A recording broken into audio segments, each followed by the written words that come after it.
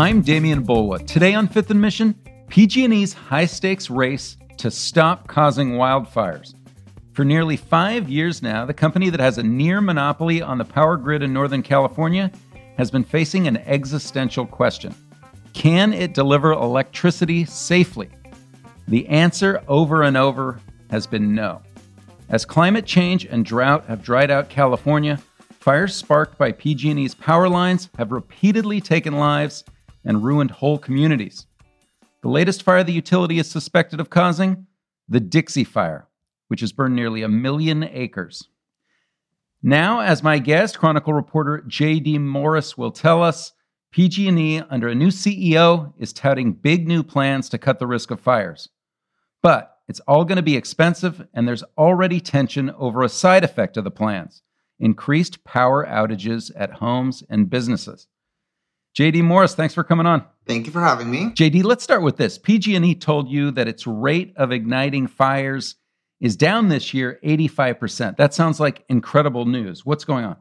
Well, it is a very high number. That has to do with something that they were originally calling fast trip mitigation. Now they call it their enhanced power line safety settings, I think is their term for it. But essentially, they rolled out these settings on power lines in high fire threat areas where they're now programmed in such a way that they will very quickly turn off power when something collides with an electric line. But that prompted a lot of pushback in places like the Santa Cruz Mountains and some other areas because residents all of a sudden started losing power very frequently, like to what they said was an unacceptable degree. Anna Eshoo got involved, the congresswoman, and it was pretty controversial recently. PG&E says that they are refining the settings so that it's a more targeted situation so that not as many people are losing power as frequently. But when I went to their San Ramon offices on Tuesday, where they were having their weekly meeting with the executives about wildfire safety, they said that, those settings are working, and ignitions this year are down 85% compared to the average from, I believe it's 2015 through 2020 in terms of their power line ignition. So, all right. So what are we talking about here? Are we talking about mostly trees falling into lines, branches falling into lines, sometimes bad enough to start a fire, but sometimes bad enough just to not start a fire? Correct. It's a lot of vegetation hitting power lines. But, the criticism that they were getting when they rolled out this fast trip mitigation, enhanced power line safety settings, was that it felt like people were losing power when it was just like a squirrel on the line or what have you. So they're working on mitigating that. They're putting up, like, in addition to making their to adjusting the settings so that it's more targeted, they're also like putting up animal guards on certain areas where they've been having a lot of power outages, and stepping up vegetation management and things like that. All right. It reminds me a lot of the preemptive power outage program, right? Where on, warm days, windy days, PG&E cuts power. And of course, you're not going to have a power line fire if all the power is cut. But immediately, some of the reaction was, I'm losing too much power. All the stuff in my refrigerator is going bad. This tension is still playing out. Correct. And this is actually kind of interesting because it's different than the preemptive power outages. So the preemptive fire safety power shutoffs are really aimed at a very specific kind of like fire weather scenario, which is dry, fast winds, like the conditions that fueled the Camp Fire, the 2017 Wine Country fires, these wind-driven catastrophes, right? The enhanced power line safety settings that are at issue now, that is aimed at like preventing fires that start on days when it's not super windy. So they're not doing a fire safety power shutoff in a certain area. It is specifically in response to what may have caused the Dixie Fire. The Dixie Fire started, as far as I know, on a day that was not like extremely windy, right? It hasn't really been a wind-driven wildfire so much as it's been a fuel-driven wildfire, which is to say that the growth in that wildfire has been caused mostly by the fact that there's just so much tinder dry, drought-stressed trees and brush out there, right? And it looks like the Dixie Fire probably started when a green tree, fell on a PG&E power line in the Feather River Canyon. So they're trying to stop that from happening again. Let's back it up just a little bit. I mean, why are we still talking about PG&E and wildfires? Why haven't they been able to get on top of this over the course of several years? And what's at stake for them and for us as customers of PG&E as they try to sort it out? I mean, that is the question. So much is at stake, first of all. I mean, PG&E has been responsible for some of the worst wildfires that California has ever seen. The 2018 Camp Fire being the worst of all, of course. It was the deadliest wildfire in state history and the most destructive one as measured by the number of buildings, of homes and businesses and such that were destroyed. So, the stakes are that things like that could continue to happen again as if PG&E can't get its act together. I mean, this company has caused major wildfires in 2015, 2017, 2018, 2019, 2020, and potentially with the Dixie Fire, 2021. The Dixie Fire is the second largest wildfire in state history. So PG&E power lines are a major culprit that have been driving some of these horrible wildfires that California has been seeing. So that's what's at stake is, that nightmare persisting. Why are we still talking about it? Because it's such a massive problem that has accumulated over the course of decades. The state of PG&E's, huge grid, which spans 70,000 square miles, from Bakersfield to Eureka, basically.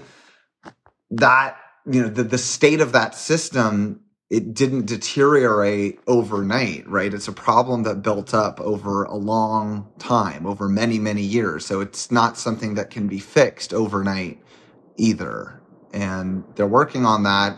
Clearly they're now thinking systemically, right? So the new CEO, Patti Poppe, who started just this year, after it became obvious that it was probably a PG&E power line that started the Dixie Fire, she came out and said, we're going to bury 10,000 miles of power lines in high fire threat areas. All right, JD, I want to ask you more about that. But first, a quick break and a reminder about our listener survey. We want to hear what you want to hear on Fifth and Mission. The survey will take less than 10 minutes, and you'll be entered to win one of 3 $100 gift cards. So let us know what you think at sfchronicle.com/survey. We'll be right back. Welcome back to Fifth and Mission. I'm Damian Bulwa, joined by Chronicle reporter J.D. Morris. We're talking about the future of PG&E after it caused some of the big wildfires of the last several years. J.D., I want to ask you about underlining PG&E lines, which is such a huge issue that we're going to be dealing with for years. But first, people have talked about breaking up PG&E. People have talked about how PG&E cannot survive in this form. It's shown that it can't do it. What is the status there? Is it too big to fail? Are there still discussions about PG&E changing in a fundamental way? In terms of its structure, we actually have a law on the books that could do that. So when PG&E resolved its bankruptcy case last summer, kind of at the same time, California passed a law. I believe it was called the Golden State Energy Act. But what that law does is it spells out a specific process through which PG&E could be transformed into a nonprofit public benefit corporation called Golden State Energy. And that would happen if regulators at the California Public Utilities Commission decide to revoke PG&E's operating license, which is the most extreme step that they could take, but one that they might do if they decide that it's warranted. The CPUC also has a 6-step process of escalating regulatory enforcement that it created when PG&E exited bankruptcy. And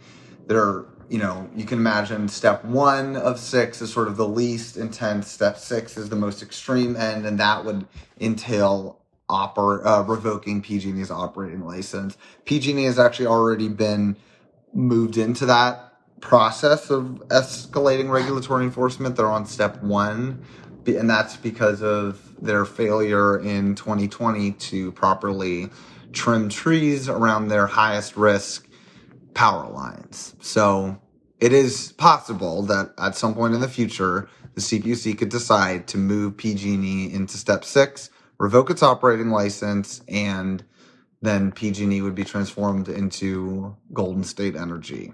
All right, well, let's get into this undergrounding of lines. You talked to the new CEO of PG&E, and it sounds like this is a big part of her plan for the future. Yes, I talked to the CEO of PG&E about her plans to do this massive undergrounding project. So Patti Poppe, the new CEO, announced that after it became obvious that it was probably or potentially a PG&E power line that sparked the Dixie Fire, she held a news conference in Chico, and she said, we're going to bury 10,000 miles of power lines. That was remarkable because for years, PG&E has resisted calls to put more of its power lines underground to prevent wildfires because it said it was just too expensive, millions of dollars per mile. However, Poppe says that PG&E learned that it can really sharply reduce the costs when it does undergrounding on a systemic scale, which it's actually doing in Paradise. As Paradise rebuilds, PG&E is putting power lines underground, and it saw, it's like buying something in bulk, that it can really bring those costs down the bigger the undergrounding project is. Also, it's now realized that when you look at that lower cost and you compare it to sort of the ongoing cost of vegetation management, which you don't have to do when you bury a power line underground, it starts to make a lot more financial sense to do that. And you get more, you get a lot of, wildfire safety benefit out of that. So they're going to do it, they want to do it, but it will take a very long time. They don't have a set timeline, but it'll be, years before that's done. We're still talking about billions of dollars, right? And we as customers pay for that. Yeah, probably. The details have not been set in stone. We'll find out more, I think, in February, the CEO told me. February is when PG&E has to submit its next wildfire mitigation plan to the California Public Utilities Commission. So until then, we're not really going to know too much more other than, they have this goal of burying 10,000 miles of power lines. I can say that they released a request for information for firms that, could help them bury power lines. And they got responses. I think the CEO said they got like 25 responses to that. And they're trying to narrow the list down to 7 people that they could possibly move forward with as they undertake this massive effort. They also have an advisory council on undergrounding that's 25 to 30 people, I think, ranging from fire officials to, they said, tribal leaders and such. So they certainly look like they're committing to this project. All right. So obviously, customers, we don't like to pay higher electric prices. We pay some of the highest prices in the nation. I think we're all very aware of that. But there's also a secondary issue here, right? If the prices get too high, it can hurt us in combating using fossil fuels? The concern there is that if you make electricity more and more expensive, and at the same time you're trying to electrify more things, right? Like encourage people to drive electric cars, encourage people to use electric heaters, trying to get natural gas out of buildings so that people aren't cooking and heating their spaces with fossil fuels anymore, that if electricity is too expensive, that it could make that harder. So that's something that state regulators are likely to be weighing very seriously when they look at PG&E's plans to underground. It doesn't mean that they'll block it, though. I wouldn't expect that. I think the Public Utilities Commission is of course they want to reduce wildfire risk. So I don't think they're going to tell PG&E, no, you can't bury 10,000 miles of power lines. I just think the cost is something that they're going to take a close look at and, try to rein in as much as possible to prevent people from paying even more for electricity than they already are. All right, JD Morris, thanks for joining me. Thank you for having me. Thanks to my guest today, Chronicle energy and climate reporter JD Morris. Thanks to King Kaufman for producing this episode, and thank you for listening.